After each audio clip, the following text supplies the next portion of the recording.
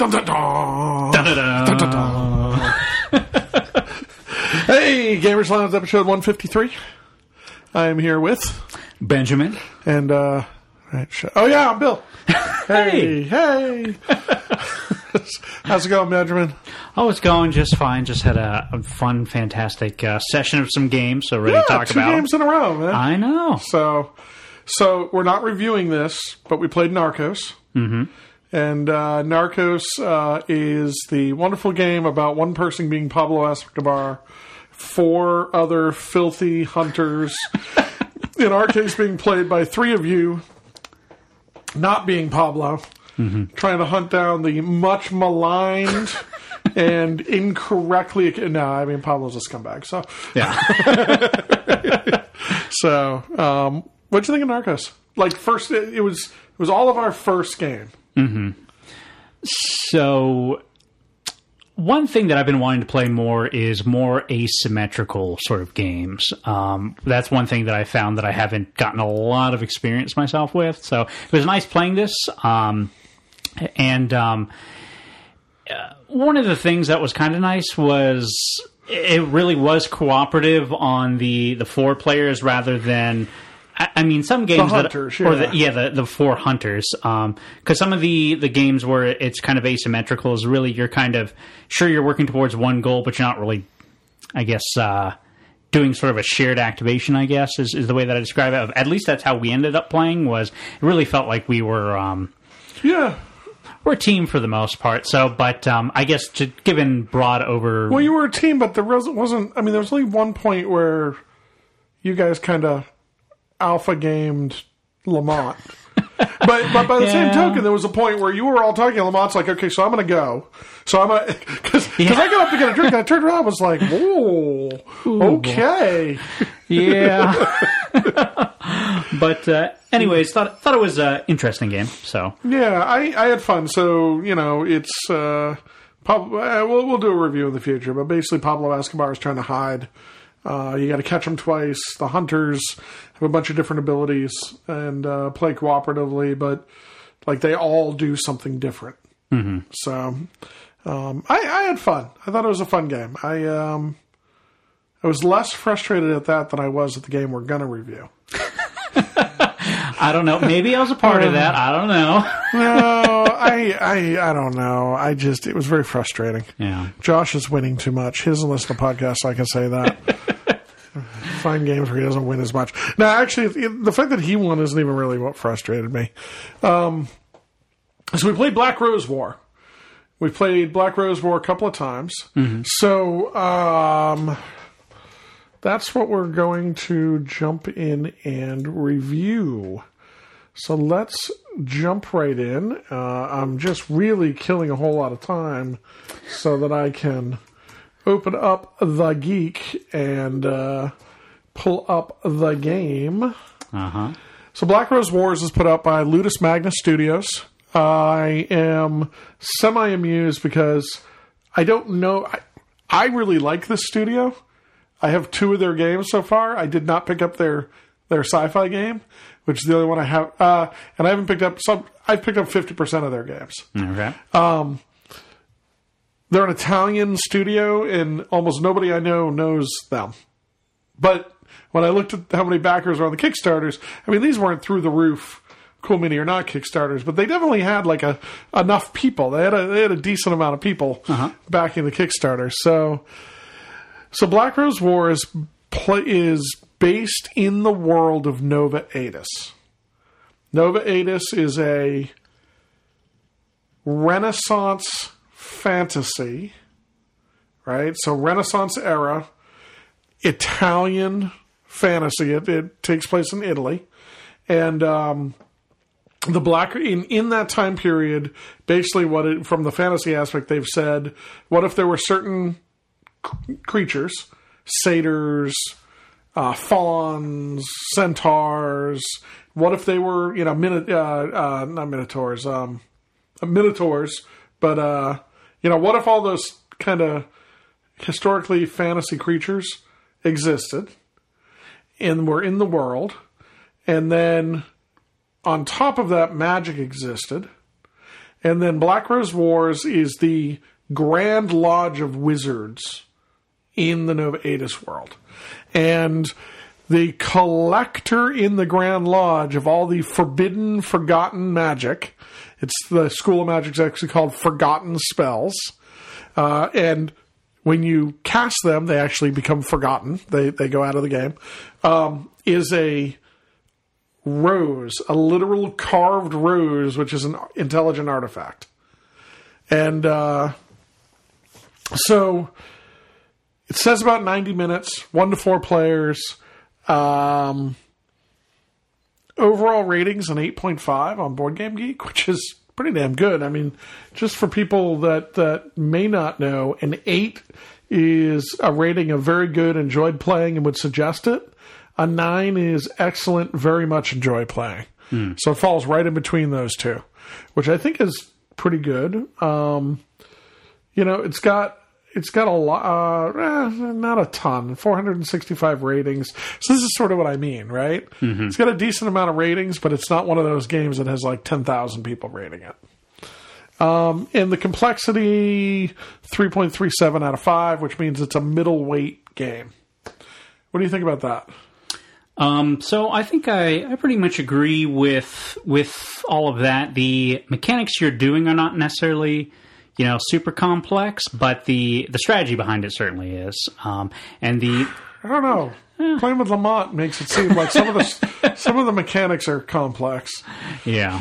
So, well, I think it's more of just the, but I'd say it's firmly in my opinion, it's firmly in the kind of mid complexity sort of games. Middle complexity. Yeah. I really like the game. I really like the world. It is a game with models. So you set up a board, and why don't you kind of walk through the basics?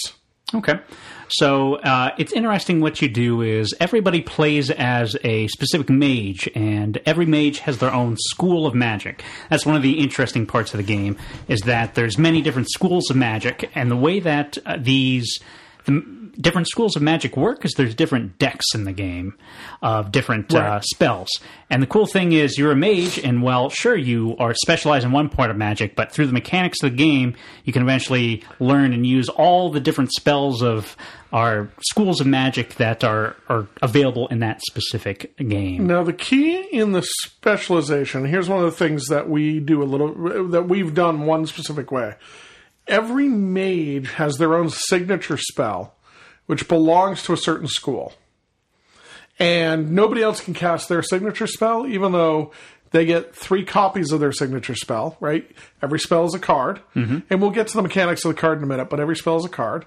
And then you take 1 for your initial grimoire, your collection of spells, your deck, and then the other 2 go into the library deck and have to be dug out and drawn later. I haven't mentioned this. I don't know if you know or not. It is not required that you pick as your school the same school as your signature spell. All right, I didn't know that, so that's... I don't like the idea that, for example, you, the necromancer, get your necromantic signature spells and then is like, and my school of choice, which nobody else will pick, is destruction. The fireball guy. That's one of the reasons I haven't really said it, and I would actually lobby against that. I think it's very thematic that you take the school that, you're taking those wizards for a reason. Yeah. Right? And I feel like it's a little bit of min-maxing if you're taking a signature spell plus a different school to pick from in the beginning. Yeah, so personally, even knowing now that that's an option, I think still personally I would still go with the preferred mage just because of the additional sort of flavor. And also, the signature spells synergize really well with... They do. With the schools of magic they're associated with anyways. So you end up with 7 or 8? I think it's 6 spells from your school of magic and your 1 signature spell. Yeah, so I was going to get to that, but I'm trying to think. So every mage, so 1 to 4 players, every mage is going to have a school of magic. So that puts 4 decks into play. And then I can't remember if we added is it 3 more plus or was it 4 more plus? I think it's 3 more. So we had, if I remember correctly, we had 6 decks in total. So I think it was the 2 extra beyond that. 2, and then the Forgotten. Yeah, and then the Forgotten, so if I remember more. correctly. Okay, yeah, so that makes sense. So you get 8 schools of magic, 4, 5, 6. You get 6 schools of magic out there. You get forgotten spells, which can only be gotten, or forbidden, which can only be gotten a certain way, and they're very powerful. The game starts again with every school of magic has 2 choices. So you're going to 2 different types of wizard coming out of that school, which you could be one or the other, and that has a prescribed deck that you're going to build from the beginning. Then you return all the decks to the library. You set up the board, which is the lodge. And the idea here is you are all pinnacle mages of your school. You've been drawn to the lodge because the last Grandmaster has died. And the Black Rose, this intelligent, and I keep coming back to this intelligent artifact, has drawn you all here to figure out who will be the next Grandmaster. Mm-hmm. And you're all locked in and told basically to go to town. 4 mages enter, 1 mage leaves. Like literally, it's go beat each other up. Nobody can die. When you die, you get sent back to your study and slapped on the bottom. And so now you set up basically there's a Black Rose room that goes in the middle. You set up these hex tiles that create the lodge, so it's randomized each time. Every hex tile has an ability on it. So you can go in and activate these rooms to do things. What are some of the abilities that... So a lot of the abilities are nice and varied. You have some that summon creatures that you can fight for you. Yeah. You have some that can give you points, heal you, put out corruption tokens, pretty much... Draw extra cards. Cards. If there's a system in the game, one of the rooms interacts with that system. I can tell you that much. So, in fact, the only one is the doing corruption in the room. There's no room to do more. The garden. Oh, you're right. That room went away at the beginning of the game, so that's why you can't remember it. You're right. So here's one of the things I find very interesting about Black Rose War. So after you get your lodge set up, you get all your people out, you get your decks, you get you ready to go. Everybody then gets... There's 3 other board types that go out on the table. Every player gets their own player board. And that tracks your health, tracks your trophies, because we got to keep trophies. Uh-huh. So every time you blow up somebody, you rip their head off. And it keeps, when you blow up a room, one of the things you can do is you'll be destroying rooms in the lodge. You get points, a little trophy, if you will, a little room activation token. And that's one board, right? And each of the players has that board, the player board. And then, of course, it tracks your discards and quests and stuff like that. The quests are issued by the intelligent Black Rose. Mm-hmm. So every time the quests come out, it's different things that Black Rose wants you to do for it. And quests could be a whole bunch of different things. One of mine was in the same round, cast 4 spells, one from a different school. Mm-hmm. Right? Do 7 damage to another mage. Take no damage in a turn. Take no damage. Stay in the same room that you started at in the turn. There's a whole bunch of different... it really varied on the quests. Yeah. And the quests get drawn multiple times, so you can get multiple different ones through the game, because as you complete one, then you can go on to get more. There's actually some schools of magic that focus on the quests and manipulating the quests. There's 3 phases of the moon. So that's on 2... There's these 2 other boards. One of the board tracks quests. The other board tracks what's called the Black Rose phase. Now, on the quest board, in addition to everything else, that tracks your points. Mm-hmm. So in our game, we had 4 of us playing. We had Lamont, we had Josh, we had Benjamin, you, and I. We each had our 4 tracking tokens out there. Mm-hmm. And then, wait a minute, there was a 5th token. Ah. Because that intelligent Black Rose actually gets points during the game. Yes, I said that, folks. Just try to take that concept in. You can lose this game to the game. And it was a close one, almost this time. Right? It is a competitive game that you can lose to the game. Mm-hmm. Like, not just to everybody else at the table. And the Black Rose is actually what triggered, like, the game itself triggered the end game. Mm-hmm. So every turn, the Black Rose does an effect. And most of the Black Rose effects, I would say 90% of the ones we've seen are a big old middle finger to the players. Yeah, or somebody kind of gets a little bit better end of the deal. But yeah, a lot of it, the effects that pop up really change the game where, sure, at the start of your turn, you're like, oh, I see this line that I'm going to do. And then suddenly Black Rose does this thing, and you're like, well, what's plan B? Everybody come to the center room. Now everybody go back to your rooms. Everybody that has spells in hand, take damage. Mm-hmm. Right? I mean, it can be a little, I won't say unforgiving, but a little tough. Mm-hmm. So the Black Rose flips a card. There's a track that card has an effect for a certain amount of time. The Black Rose gets points when one of the cards comes into play, and then when it leaves play.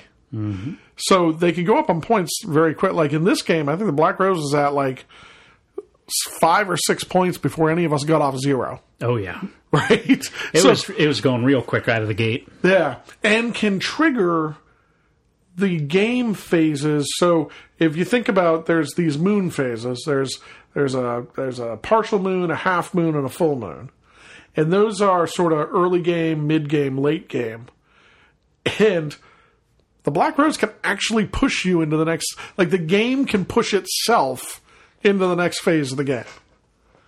So, which is, and then of course, the cards for the Black Rose get particularly uglier the later in the game it is. Mm-hmm. So. Yeah, so it's, certainly, so one of the things that was interesting was played this game multiple times. The first game that I played, Black Rose was kind of on the slower end of things, and Black Rose didn't really do much, well, still messed with the players and all that, but points-wise, never really felt threatened by the Black Rose. This game, it was like end of turn 2, he was already like halfway up the board, and all these bad effects were triggering. It was getting crazy. We were convinced for most of the game that we were going to lose to the game. It felt like we were playing catch-up the whole game. And then Josh, he beat the Black Rose by... Did the Black Rose finish the top row? So Black Rose scored 1 more point than me, and then Josh scored, I think, like 10 more points than me. And Josh, was going to town.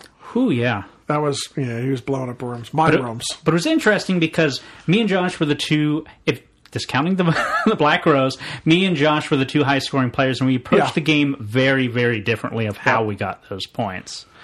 So, when we look at the different schools of Magic off the base game, now what we're talking about here, this was a Kickstarter, this is the base first wave shipping. So, base game, we played with 1 expansion today. Actually, technically 2. We played with an expansion that lets you add 2 more players, so you technically can go to 5 or 6 players. But we added those wizards in.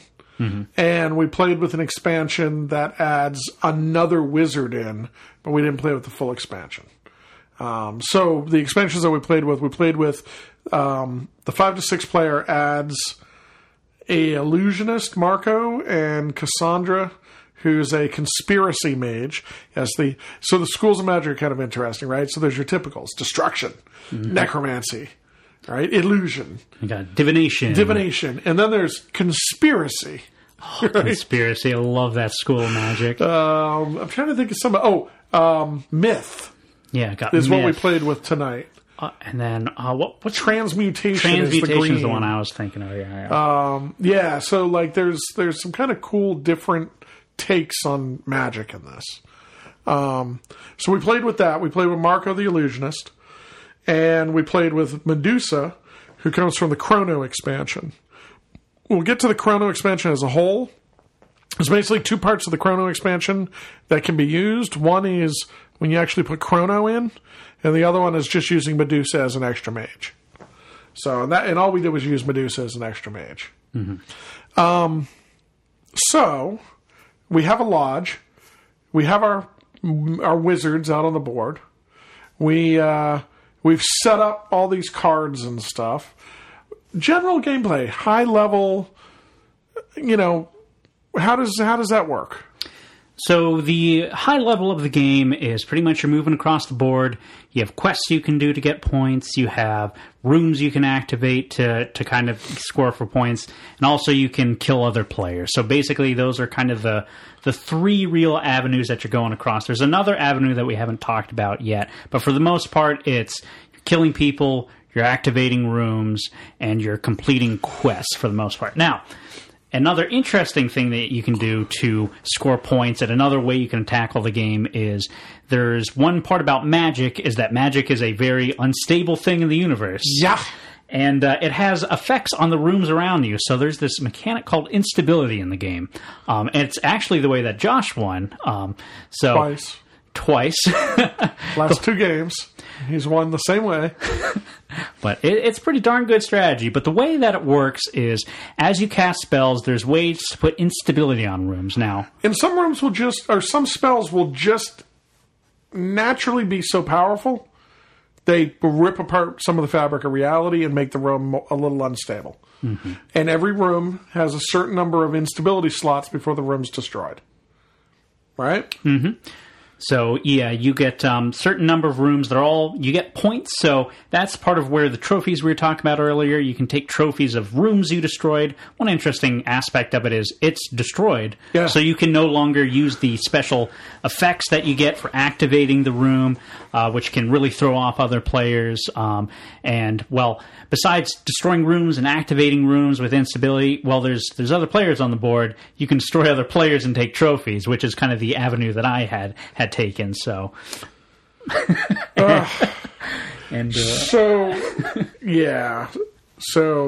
So I went with an avenue of. I had read that Medusa was very strong at combat, or the second build was destroying rooms. So I tried to go for a room destruction sort of strategy. And I went very heavy, well over 2/3 of my ultimate deck at the end was myth cards. So I went very heavy into myth. Josh also went with room destruction again.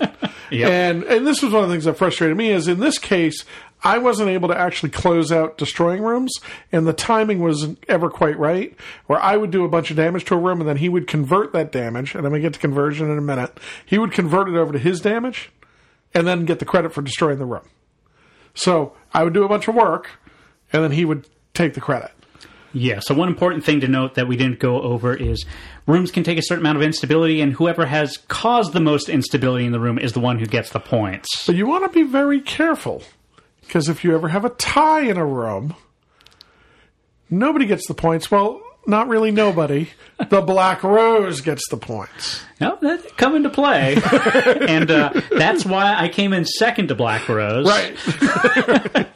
So I mean, there is a lot of things like that. Like the Black Rose can do damage to you, the game itself. And the Black Rose the Black Rose can get credit for killing somebody.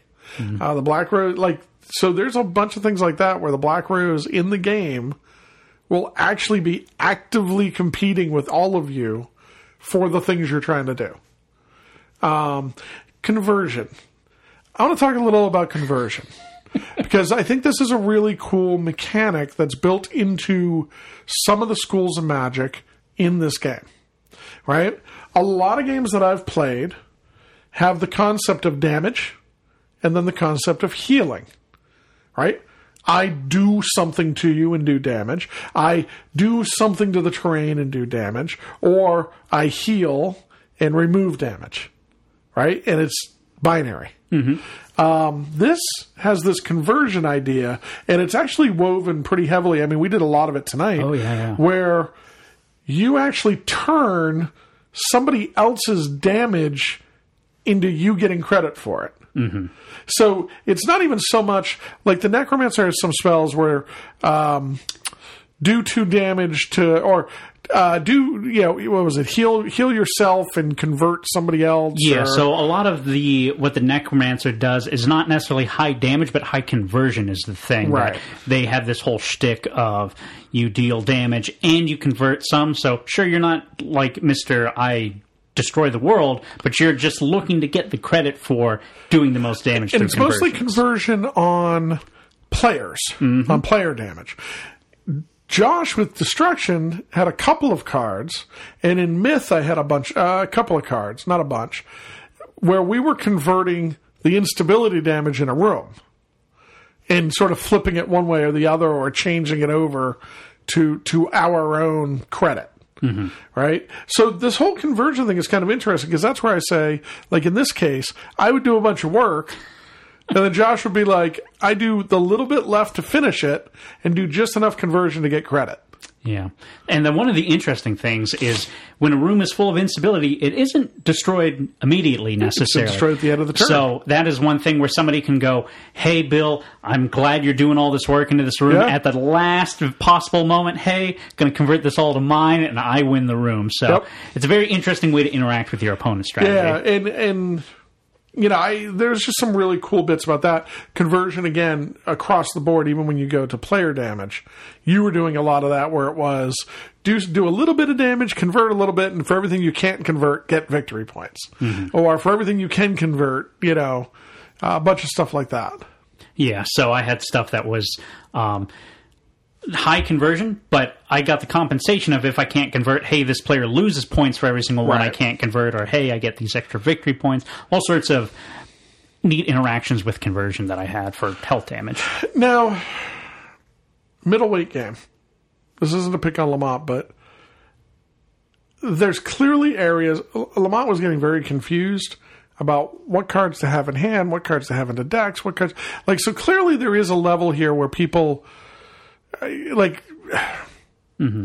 There were certain points where you and I and Josh were starting to rush ahead at different points individually, and somebody would go, wait, back up, right? It's one of those things where I think it was just a couple of us playing, or if everybody at the table was sort of getting it, we would have been able to jump ahead through a couple of phases really quick, where instead we had to slow down and go very deliberately step by step because we kept getting off track. Mm-hmm. I'm not sure where, I don't know if you caught it. I couldn't figure out where Lamont was getting confused, and I kind of wish we had kept him here to ask, but I wasn't sure where things were getting complex for him. So from what I noticed, it was there is multiple zones that your cards can exist in, and there is there's parts when a card moves from one area to the next. For me, what I was noticing with Lamont was that he was having trouble there of him going, hey, is this supposed to be my hand right now? No. Is this supposed to be my discard right now? I don't know. Yeah, is it in my deck, my discard, on my board, in my hand? Oh, I have a shield. How does that work? It was the card interaction, not necessarily more of, the kind of upkeep and the usage of what to do with the physical cards, I guess, is the way that I noticed it most, where he was getting stumbled. So that might be something to watch for when you're playing with different groups. There is card management in this game. I mean, and that's a good point, right? You have quests that sit on one side of your board. You have your deck, which you're drawing cards out of. I'm going to walk through the steps here, but I think you can hear where things get a little confusing. So I have my hand of cards, which is whatever cards I didn't cast last turn. So I set that down. Let's say there's 3 cards in that. Then I'm going to draw 2 cards out of my deck to put into my hand. Then I'm going to draw 4 cards from one of the 6 decks in some combination. So it could be 2 from one and 1 from another and 1 from another. Or it could be 4 from one, or it could be 3 from one and 1 from another, or it could be 1, 1, 1, 1. But I'm going to draw those, but I'm going to keep those separate from my hand, which I already built. And then I'm going to discard 2 of those 4 and put the other 2 into my hand. But then I also have this discard over here. And then I got to wait, because then I'm going to start laying cards from my hand out onto the board. So there's definitely you want to step through that in order if you have people that can get easily lost, because you really are. You're dealing with, like Benjamin said, different play areas, potentially 4 different places, repositories for cards, right? Multiple different decks of cards. Yeah, so what I'm just realizing now is really the confusion was when when me, Bill, and Josh were all super comfortable of, we would kind of do multiple things at once rather than the easy way to understand is we do this, everybody's done with that, okay. Let's move on to this step, everybody's done with that, okay. So that was... and let's say I'm first player, right? You would go, I'm just going to throw 2, like going through those steps, right? I'm just going to take the first 2. I don't need to talk about that. They go into my hand. I just set my hand over here to the side. Okay, now, did I have to reshuffle? Okay, I reshuffled on my own. And then I'm going to discard this. I don't have to wait for anybody to discard this. Oh, okay. Bill, did you draw your cards yet? Yeah? Lamont, you drew yours? Okay, cool. Just give me this. Mm-hmm. Right? It was very, again, for us, sort of things flowed and fit into a flow where we knew the stop points. Right? Yeah. And I think Lamont was just getting muddled in the fact that it just seemed like just all muddled to one, I guess, where it's like, oh, wait, I had to wait to do this before I can do this? What? That sort of thing. So, well, and that was one of the things I did. Like, I kept trying to say to him, it was kind of funny. He would lay out 4 cards on his thing, and I'd be like, okay, you need to go back. Those cards aren't out yet. So even though I know other people have put theirs out, did you count up your hand size? Because you have a hand size you have to worry about. Okay, go back. Yeah. Oh, and have you drawn cards yet? Because you might want to play those cards instead of the ones that are in your hands. So, yeah. So I think that goes into it. Tracking damage, I think, is pretty simple. There's cubes. Mm-hmm. What do you think of little rose pins that go into the summoned creatures? They're neat. They're very finicky to put on the models, but they are neat. I like the look of them. I like the flavor of them. I really like them because, one, nothing's painted right now. But if I do end up painting things, I think they'll help out a lot as well. Mm-hmm. Right? Because, so what you end up with is you get these little tiny roses that go into the base, 1, 2, or 3 of them, into the base of the creatures you summon. So therein lies the other thing. Not only do you have spells, but some of your spells will summon stuff. Traditionally, in just the base game without the myth expansion, your summons are going to be creatures that come out on the board, stand around, twiddle their thumbs, and then at the end of the turn, when everybody's done casting, run around the board and beat people up, or do other things. Yeah. We had equipment this time, where you summon the equipment, got to equip it. It still acted like, it's a magical thing, so it's still sort of a magical creature that had different effects as well, but didn't have a model on the board. Mm-hmm. What do you think of the evocations to begin with? So the evocations, since you finished with the equipment, I'll start with that first, start talking about that. So the equipment acts exactly how you think equipment would. It's a little bonus effect on top of you. What makes it a really kind of the evocation is that when somebody does damage into your space, they also damage the equipment, which is how they can interact with you to remove all this cool, sweet equipment that you've summoned out. Well, and take like the helmet I had. Mm-hmm. The helmet said you can't target Bill, but you can target the helmet. Yeah. And you have to kill the helmet before you can start going after Bill again. Mm-hmm. The shield basically says whenever you take damage, the shield will just take it for you until it's dead. And then you summon it again later. All right? Yeah, so the equipment was neat because it's the first time I've gotten to play with the equipment. Any of us. This was the first time it came out tonight. So it was like one that I had was super fun. And actually, all this trident. So it was interesting. It was whenever I moved into a space with another mage, they would take a point of damage. And whenever a mage would move into my square, they would take a point of damage. So I was able to get all this free damage and stuff. It was super fun and really added on to what I was doing. But besides the equipment, there's also, you have summoned creatures, which are really neat. One thing that the class I was playing as the Necromancer. I didn't necessarily play it as the raise the dead, summon all the skeletons, which is the way that I've had him played against me in the past. But they are certainly interesting, and certainly if people don't control them, they can really start racking up damage and points for people. So I think it's kind of cool that you're only ever going to be able... every player is limited to 3 summons, right? And that's all you'll have out. So 3 pieces of equipment. The Necromancer, when John played the Necromancer, he had a couple of different zombies out. Skeletons. Mm-hmm. And he had his big killer skeleton out, but... it wasn't like he was going to have more than 3 out there. Mm-hmm. So, I like the evocations, and I will say the models for the evocations, I think, is one of the things that draws people to the game, because they're cool models. Mm-hmm. Right? I mean, they're cool.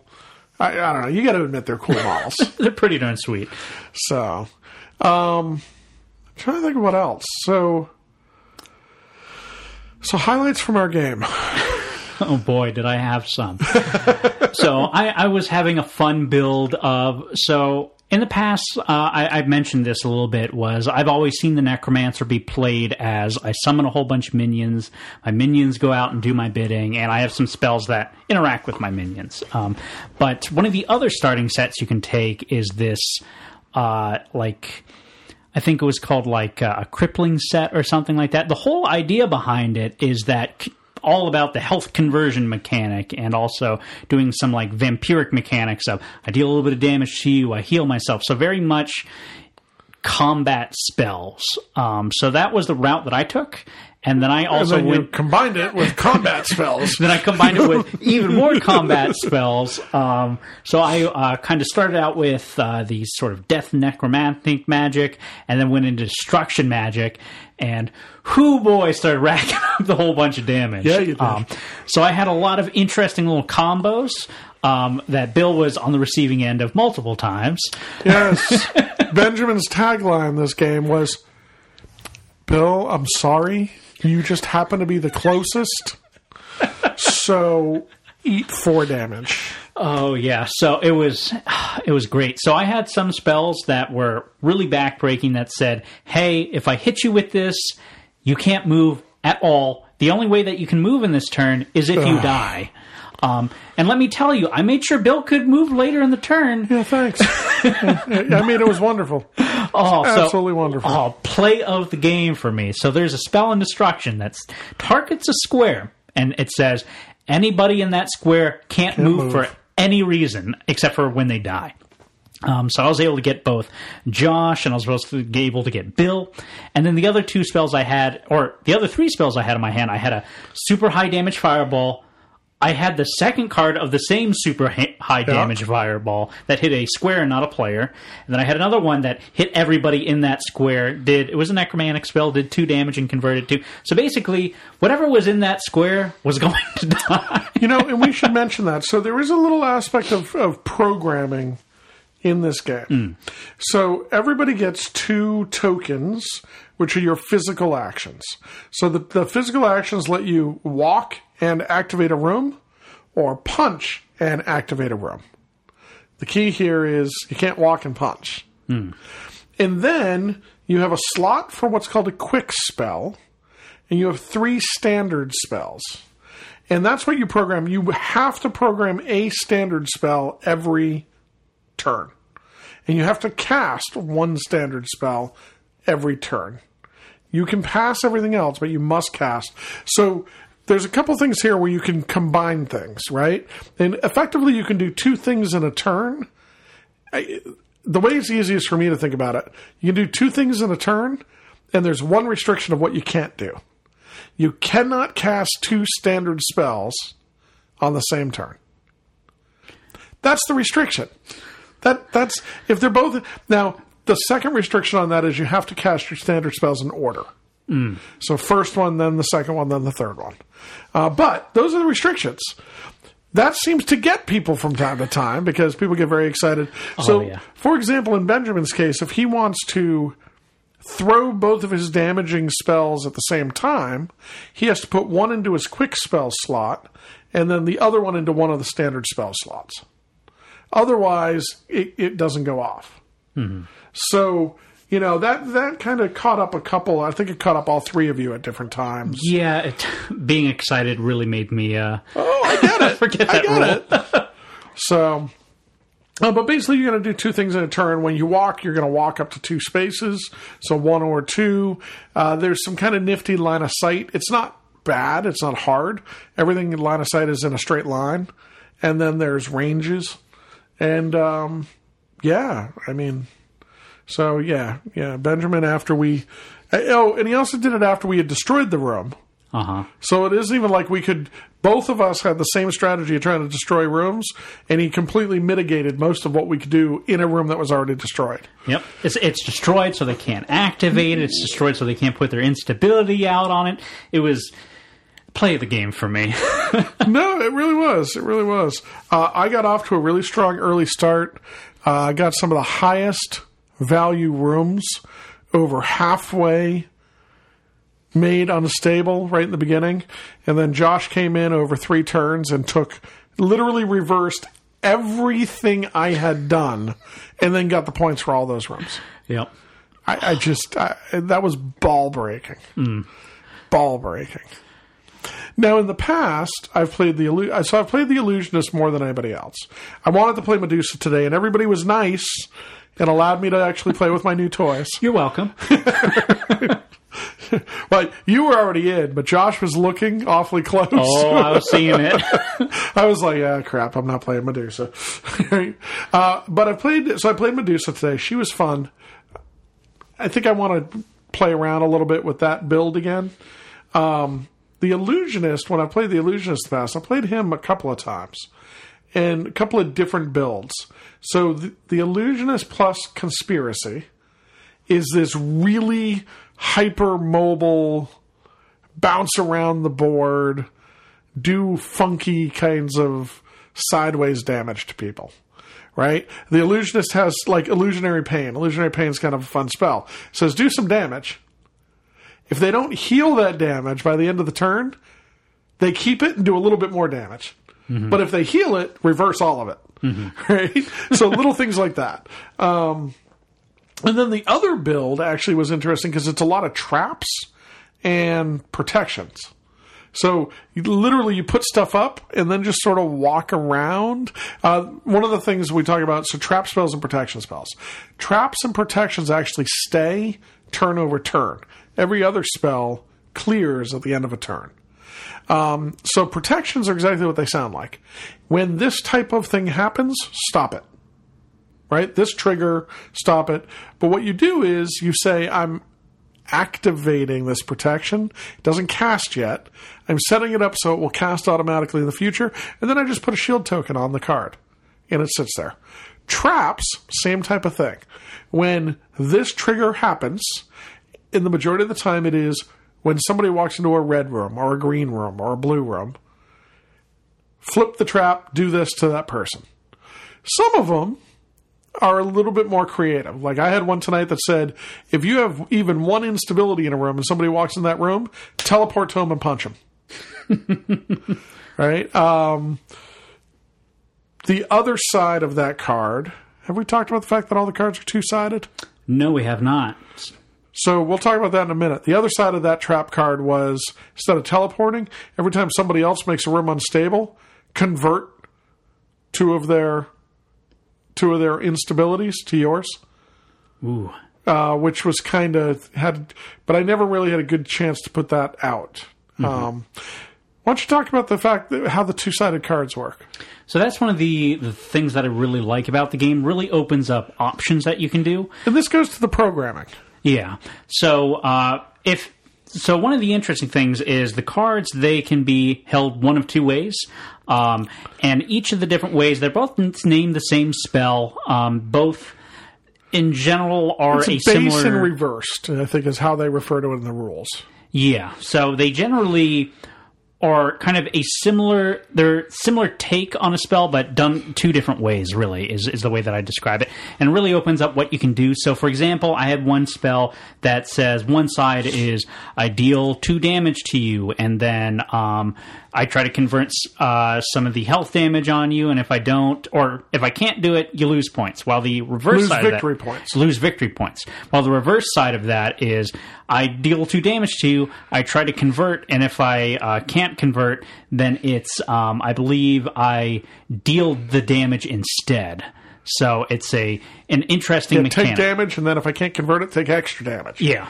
So they're, like I said, they're a similar kind of spell, but like a different twist or different take on it. And that's one of the areas people can get.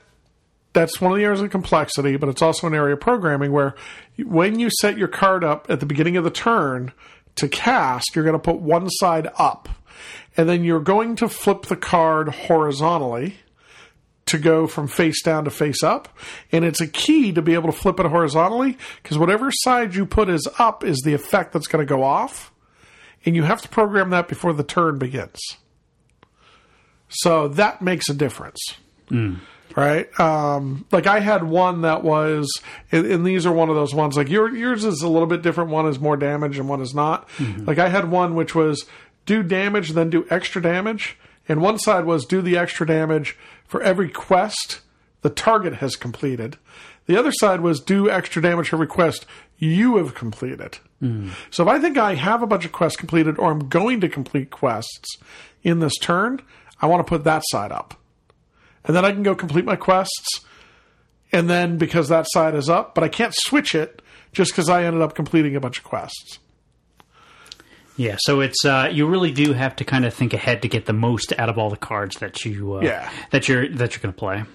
So, what else are we missing? What else are we missing? Have we talking about the forbidden spells? Or the forgotten spells? No, okay. So the center room of the lodge is the Black Rose room.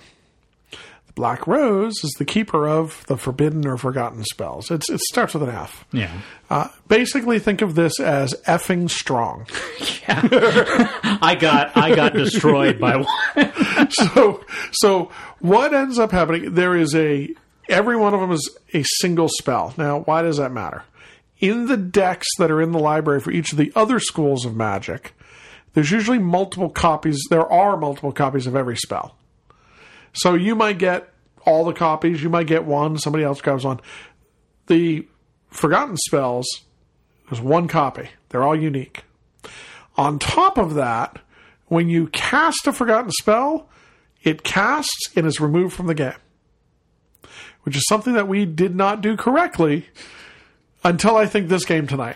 Yep, right? I think so. For our first several games. Every one of the forgotten spells is incredibly strong. So there's a damage spell out there. So your normal damage spells are going to do 3 points of damage. 2, 3, 4 is like a high amount of damage. One of the forgotten damage spells is like 6 or 8. Yeah. Like just straight up. Some of the one that I use, so I was the only one to get a forgotten spell tonight. Mm-hmm. My forgotten spell had 2 sides. One side said, pick a room. 2 other rooms that are adjacent to that room are just destroyed. Not if they're damaged or if no, they could be completely untouched. They're now just destroyed, and you get the credit for them. The other side, which honestly I should have probably done that one, but I thought I was going to get more play out of the other one. The other side summons this big giant beast with a whole lot of health who doesn't attack. He just walks around. Except every room he walks into, he does 4 points of damage to every creature that's in that room. Yeah, and one of the important things is every single time he enters a room with somebody in it, it takes damage. Well, the thing is, the creature, he has 2 movement. So the funny thing you can do, which Bill did to me, is So I summoned him on top of Benjamin, because Benjamin was picking on me. Yeah. So he entered the room by being summoned on top of me, so I took 4 damage. And then he moved 1 space out. And then he moved back in. He did damage to Josh. Yeah, did damage to Josh. And then came back. And, well, Just to let you know, I have 11 health, max health in the game. That one spell did 8 points of damage to me. And then he still stood around and would have activated at the end of the turn. Oh yeah, that was the other funny thing, was he activated immediately and then can still activate in the phase where all the summons activate. And because he's got so much health, I mean, he's got 6 health. That's a lot of health to kill on a creature. And you don't get a lot of points for killing. You really don't. You don't get any points. You don't get benefits, really, for killing creatures. He would have just stuck around until somebody killed him. So now Josh immediately was like, "No!" Oh, he was my hero. It's like, so that's what those spells do. Now, how do you get a forgotten spell, Benjamin? So it is pricey to get. So you have to go to the Black Rose room, and then you activate the room. And what you have to do is you have to discard four spells right from your hand to get one super powerful spell. And you're going to draw 3 and pick one. Yes. And then put the other 2 at the bottom. So it's not like completely random what you get. Right. You get a little bit of choice in it. But let me tell you, some of those spells, they are more than worth discarding the 4 spells. Yeah, absolutely gross. Yeah. So, yeah, no, like crazy gross. But it does change the game pretty drastically when you play it correctly and discard them. You know that they're a 1-use spell. That made a big difference in what I looked at tonight. Oh, I couldn't imagine facing that summon again. Yeah. Because I did. Like, I dug through it. I'm like, I could take this, but I'm going to get 1 use out of it, and then I'm going to be done. I could take this, but... So, yeah. So that's the Forgotten Spells. They're very good. There's a bunch of them. I want to say there's 8 or 9 to pick from in the base game, and then future expansions will, of course, bring more. There's a lot of room for this game to be expanded. Yeah. As we've seen from the Kickstarter and what's coming in Wave 2. Yeah, Bill just showed me that tonight, and there is a lot of content that's going to be coming out for this game. New wizards, new summons, new schools of magic. Yeah. There's like a new rooms, big super boss, like as well, right? That actually, that dragon's summonable. Oh, that's dirty. Yeah, and I don't know. I forgot to look.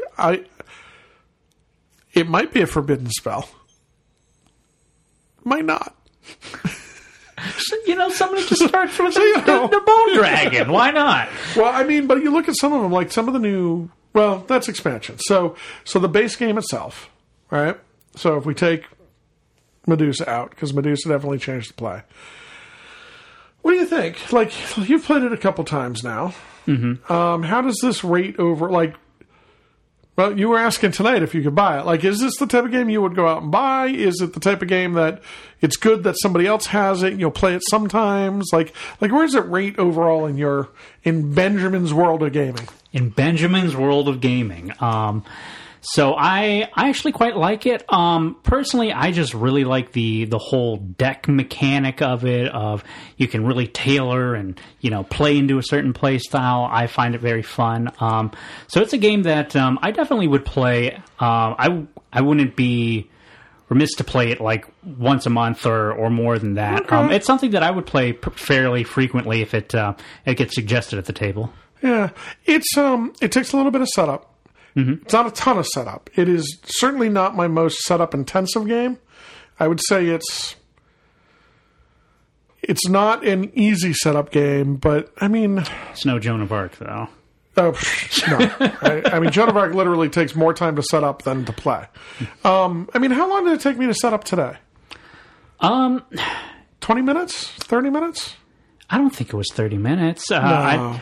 15 or 20, maybe. 15 or 20. So they're I've learned the boxes. I mean, the first time you go through, it's going to feel like a long time and a lot to set up. But once you know, once I knew what I was looking for, it was pretty straightforward. Right? I'm going to go to this box and get the 5th and 6th player wizards out for people to choose from. I'm going to the tactic I took tonight was put the rooms out on the table in a stack. hand out the wizards so that everybody else can start picking their wizards. Go back in, leave the summons, like there's a couple summons that stay in their own tray, which is most of them, and there's like 2 summons which sit in another tray, so pull those out, set them on the table, start pulling out the magic, start pulling out the quest cards, pull out the Black Rose cards. Once I get to that, figure out if everybody's picked their wizard. Now for me, I knew I wanted to get Medusa, so then I had to go back over and open an expansion box. But that was the expansion box. I knew where she was. Get everybody has their wizard at that point, so now I know what schools of magic. Ask which ones we're going to vote out. Because Medusa came in, we had to vote another school of magic out. So vote out a school of magic. In this case, only one. And then we set up the lodge. We set up the cards, and we're right in play. Mm-hmm. So 15 minutes, maybe 20 minutes. Yeah. And at least I believe it comes with the box. It's pretty organized with how everything is. It is pretty well organized. It is not fantastic, but it is pretty well organized. Yeah, it at least lets you do pretty quick setup compared to some games that I've seen with similar sort of board complexity of setting up, I guess is the way to state it. I would agree with that. Yeah. So, and then I think the most complex part for me setting up is the board ends up getting set up slightly different based on the number of players. So I had to, the beginning is easy because you're literally, you put down 2 rooms to begin with. You put down the Black Rose room and the throne room. What the throne room does is it says, take the first player marker. They always go in the middle, adjacent. And then you make a ring around the Black Rose, or finish the ring of rooms, because these are hex tiles. So you finish the ring of rooms around the Black Rose tile, but that next ring is where it starts to get a little complicated. And then based on a number of players, that next ring isn't a full ring around. So it's not like Catan, where you're actually just doing one big hex. This actually fits more into a square or a triangle. Yeah, it's more of a... For us, it was more of a square. Yeah, more of a square. More of a... I guess more of like an ovalish design, as much as you can get an ovalish design out of out of hexes, I guess is the more way to describe it. And then, of course, you put... there's specific areas for the study rooms. Mm-hmm. Starting rooms. I really like this game. Now, I like the world. I had said that from the beginning. And not only do I like the world, but I also... I like the theme overall of the game. I like the characters that are in the game. The wizards right now, Cassandra is a woman, and she's the conspiracy person. Marco, the mage, is very Italian-looking, but he has a mask and sort of a big floofy hat. Jestery kind of feels. Jestery, yeah. The transmutation girl is a faun, basically a satyr. So, and she's kind of badass looking, kind of warrior woman. It's clearly a female, but very goat legs and the whole bit. Woodsy. Nero, who Josh played tonight, the destruction mage, is floating up above the ground with flowing robes. Oh yeah, all hail my power. The necromancer girl who you played is literally, I don't know if you noticed, she's literally holding the skull of a skeleton that she's pulling out of the earth, out of the ground below her. You have the Medusa is kind of a badass Greek, she's a funky Medusa. She definitely had the snake body. Mm-hmm. But then I don't know if you saw, she's actually armored. And then the face, the shield that she's carrying is a Medusa face. I didn't notice that. Yeah. Huh. So she's actually this armored woman, and she has a staff with a snake head on one hand and a Medusa faced shield. With the traditional snake hair Medusa face shield as her shield. Huh. So... you have the conspiracy mage. She's interesting. She's this sort of courtesan sort of feel. Woman of the court, sort of. Yeah. And then The Eastern divination guy. Yeah. And he's a very Middle Eastern sort of sultan-looking guy. And I think that's everybody, right? Yeah. At least in the stuff that you have right now. Yeah. So I like the game. I will pull it out regularly. I'm trying to think if I have any reservations to that. Like, is it a game I pull out all the time? It's not too often that it would be recommended that I wouldn't go, okay. I mean, it really comes down to, is there other games at the same level I'd want to play? Mm-hmm. So it definitely makes the mix pretty regularly. So now let's talk expansions. So that was it. So if you like Black Rose War, go look for it. It was a Kickstarter, yes, but you can still buy it online. I don't expect it to be in stores. It's probably going to be online. You got to go to Ludus Magnus Studios if you want to look for it. Now, expansions. So they've already shipped 2 expansions. I did not get one. I got the other one. I did not get the Inferno one. The Inferno one basically says, oh, hey, in the lodge, there's a door that no one opens. That door leads to something akin to Dante's 7 Layers of Hell. Go ahead and fight the devil. Oh, that sounds great. Right? And so I didn't pick that one up. The one I did pick up is the other one. Now, this is actually where Medusa comes in. So the other one is called the Kronos expansion. Now, Kronos is the Titan of Time. Kronos is immortal. And apparently the Black Rose has imprisoned Kronos in a sub-layer basement of the lodge. So when you play with... We haven't played with Kronos yet. When you do play with Kronos, you remove the Black Rose room. You remove... I don't know if you remove the throne room or if you keep the throne room, but basically you remove 3 other rooms and you replace them with a 4-room set that counts as one giant room. Kronos sits in the center of that and rotates and literally his model fills the entire hex. This is a 80 millimeter hex, right? Yeah. 80, maybe? See something like that. He's the size of a Colossus, right? Yeah. I've seen him. Wouldn't you think? Yeah, about size At least Colossus. his base. Uh-huh. So, like, if you're into War Machine and Hordes and you know what the Colossus is or I forget what the mechs are, but yeah, it's that 80 millimeter base-ish size. So he sits in the center, he rotates around and literally fires death rays in a straight line to the end of the dungeon. And you can't kill Kronos. Your goal is to crash the ceiling into the floor and destroy the rooms around Kronos. Make another makeshift prison and get the heck out of there. Right. So, and Medusa is actually, she used to be one of the servants of Kronos. And so she came in the Kronos expansion. She used to be one of the servants of Kronos, and she got imprisoned in there with him, and now she hates him. She doesn't like the boss anymore. So, now what's kind of interesting here is Kronos is his own, like that is its own alternate scenario. So instead of playing the normal Black Rose scenario, it can be the 2, 3, 4, 6 of you got locked in the sub-basement. Sucks to be you. Deal with the Lord of Time. Uh-huh. who's mad. Yeah. And immortal. And, you know, you can do that and play that through. The other thing you can do is there's actually a forbidden or a forgotten spell to summon Kronos into a normal game. Because that's a good idea. Because why not? So, yeah, and he can't die in the normal game, and he fills an entire hex. And then he basically turns and puts instability in the rooms around him.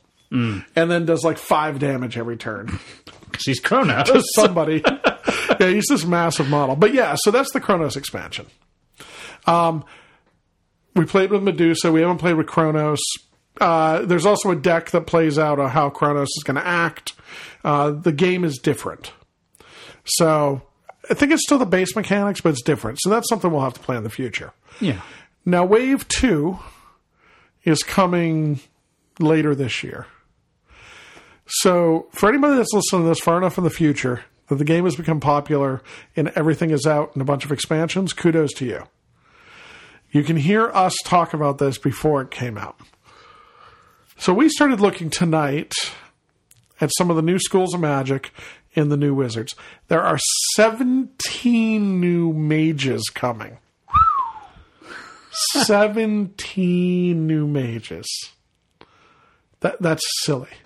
Like, that's crazy. Oh yeah, I mean, there's already plenty of depth with what you can do and what you can build with the 6, 7 mages that are out right 7. now.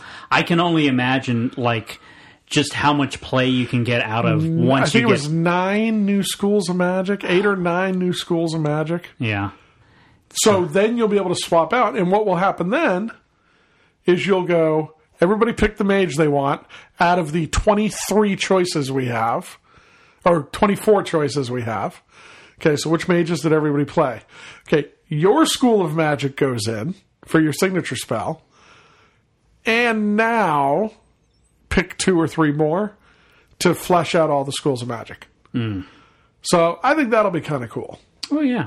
So you won't have the same things all the time. And if you really want to, screw around with Josh, be like, no destruction, and no transmutation, and no myth, no destroying realms. Screw you. You have to fight each other. That's it.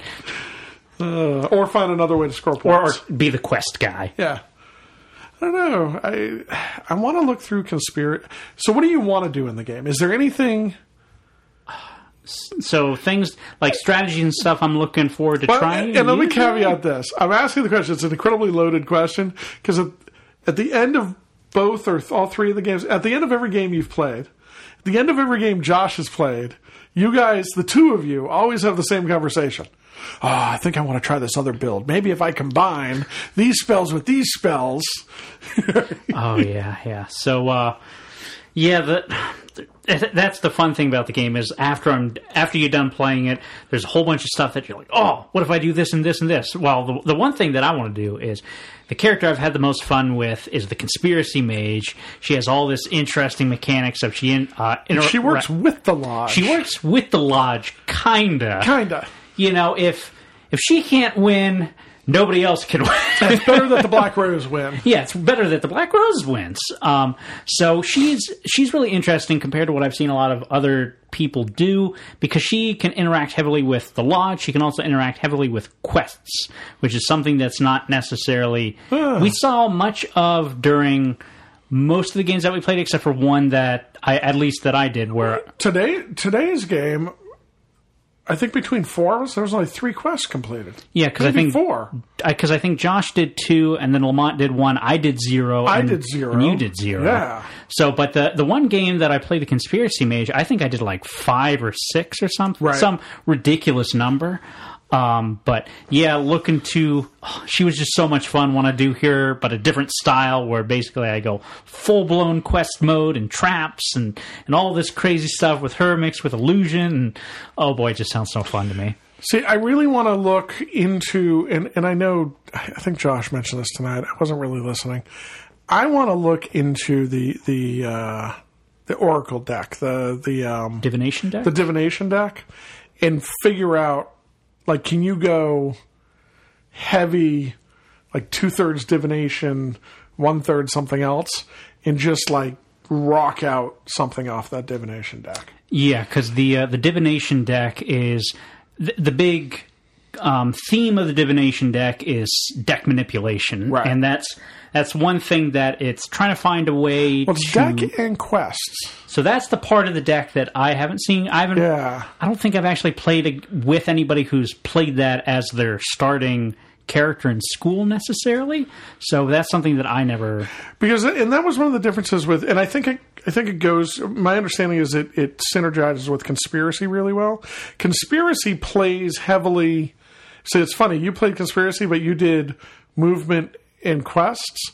Conspiracy actually plays really heavily, and you had some of the cards with the Black Rose cards, and then a little bit with the quests. Divination is supposed to be deck and quest cards. Divination is the deck that says... So, again, cards being in each of the moon phases, right? Early, mid, and late game. And the divination deck is the one that says, go grab early game, go grab a quest from mid game.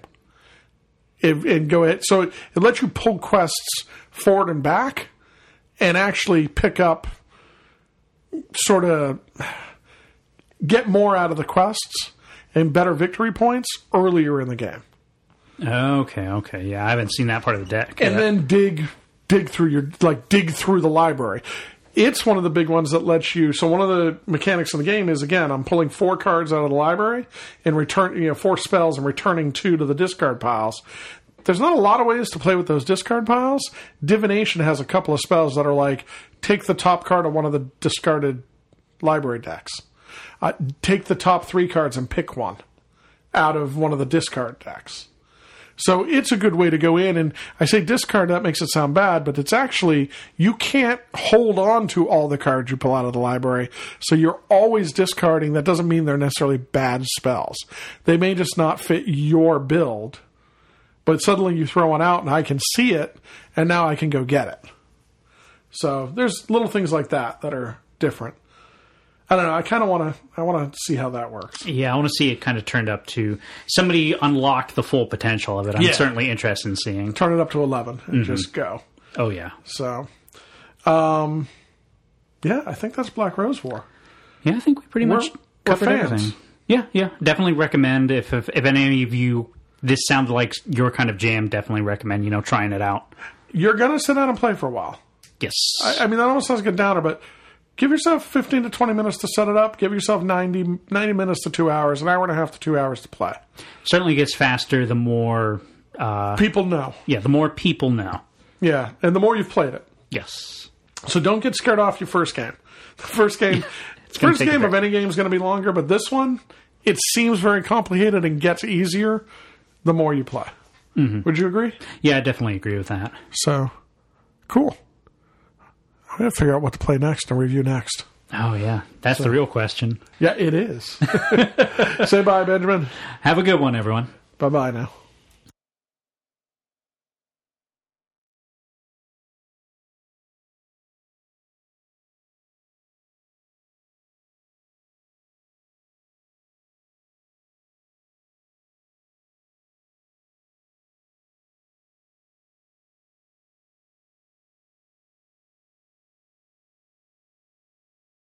Well, there we go. That was episode 153 of the Gamers Lounge.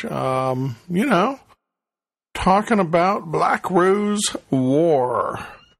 Hope you enjoyed the episode. If you like the game, you can check out Ludus Magnus Studios, Ludus, Magnus, Ludus Magnus. I'm a big fan of them. Check them out online. They have a couple of good games. They have another campaign game as well, Nova Aetus, which I have quite a bit of and really enjoy. Then they have Sign Tempore, which is their sci-fi version of Nova Aetus, if you will. So overall, very good. And hey. If you like the games, check them out. Let them know the Gamers Lounge sent you. Please spread the word. If you are currently listening to this episode, great. I am very happy. If you know somebody who is, out there and listening to, somebody that's out there is listening to the podcast, and the last episode they see is, I think it's either Azul or Spring Fling. Please ask them to update, might even be Spartacus 150. Please ask them to update their link. Basically, update their subscription.